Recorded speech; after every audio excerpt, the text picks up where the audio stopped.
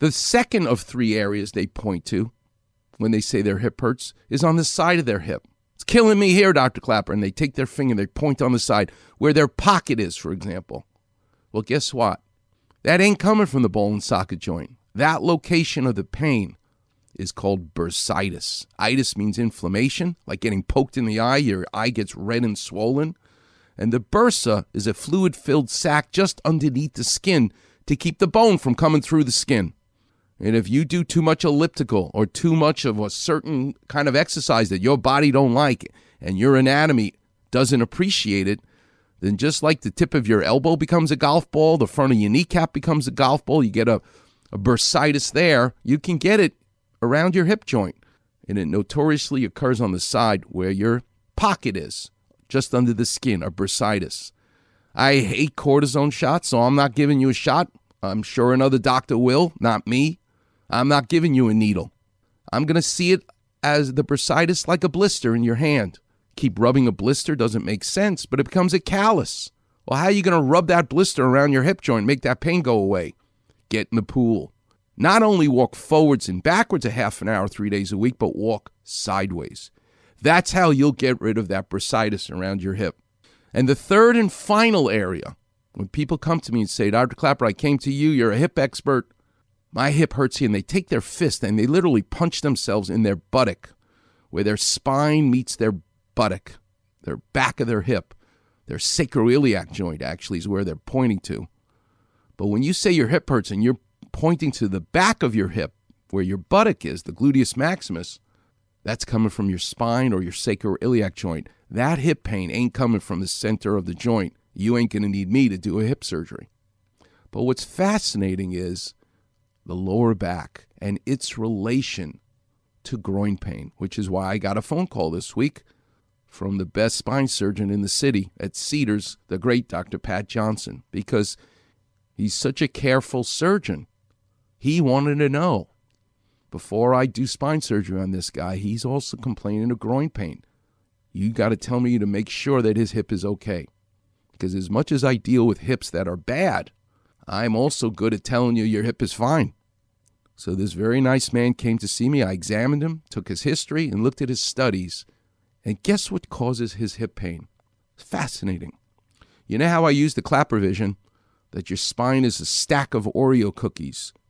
The cookie is the vertebral body, the bone.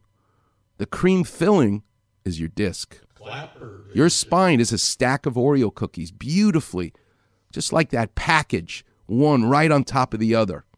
Well, your lower back, between your rib cage and your pelvis, the lumbar spine, the front of those Oreo cookies is where the muscle that helps you flex your hip originates from.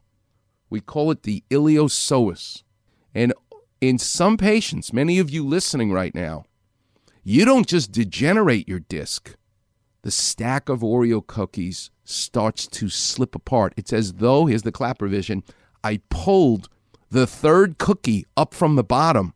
I pulled it out of the beautiful stack. Klapper vision. Making your spine unstable. We have a fancy word for it. Biggest word I know. It's called a spondylolisthesis. Because in Latin, listhesis means slippage. Spondylo means spine. It literally means one of the Oreo cookies is getting pulled out of the beautiful column. It's unstable. And there's a lot of controversy in people who need surgery. Do you just decompress them or do you fuse them? Well, let me tell you something. You see that kind of slippage, they're unstable. They better get a fusion, in my opinion. But they'll get groin pain because that hip flexor is anchored to something that's wobbly. It's no longer stable. And that was the mystery. This man had groin pain. For all the world, looked like he needed hip surgery. And believe me, there was a guy in town who he saw who said he needed a hip replacement. No, he did not need a hip replacement. Leave his hip alone. His hip hurts because he has an unstable spine. It's like being a detective. It's like being a jigsaw puzzle player. To be a surgeon, to work on machinery made by something else that man didn't make. It's not like working on your car or building a house. But after 32 years and examining and being inside so many bodies, It's such a privilege to be able to be a surgeon and to understand how your body works and how it talks to you. And to just give you medicine to make the pain go away, I hate that. You want to find a doctor that wants to find out the reason for the pain and then make the pain go away. Just don't give me a painkiller. Then you're not solving the problem. Don't give me Robitussin if you're coughing. If I'm coughing because I got pneumonia, you better give me antibiotics to stop coughing, not Robitussin. That to me is the secret between an artist who becomes a doctor versus a technician. Coming up next, the clinic will be open. The lines are all lit up. I probably talk too much. Steve Paulette is mad at me, but I don't care because I love sharing with you every Saturday morning the beauty of the body that you've been given and how to take care of it.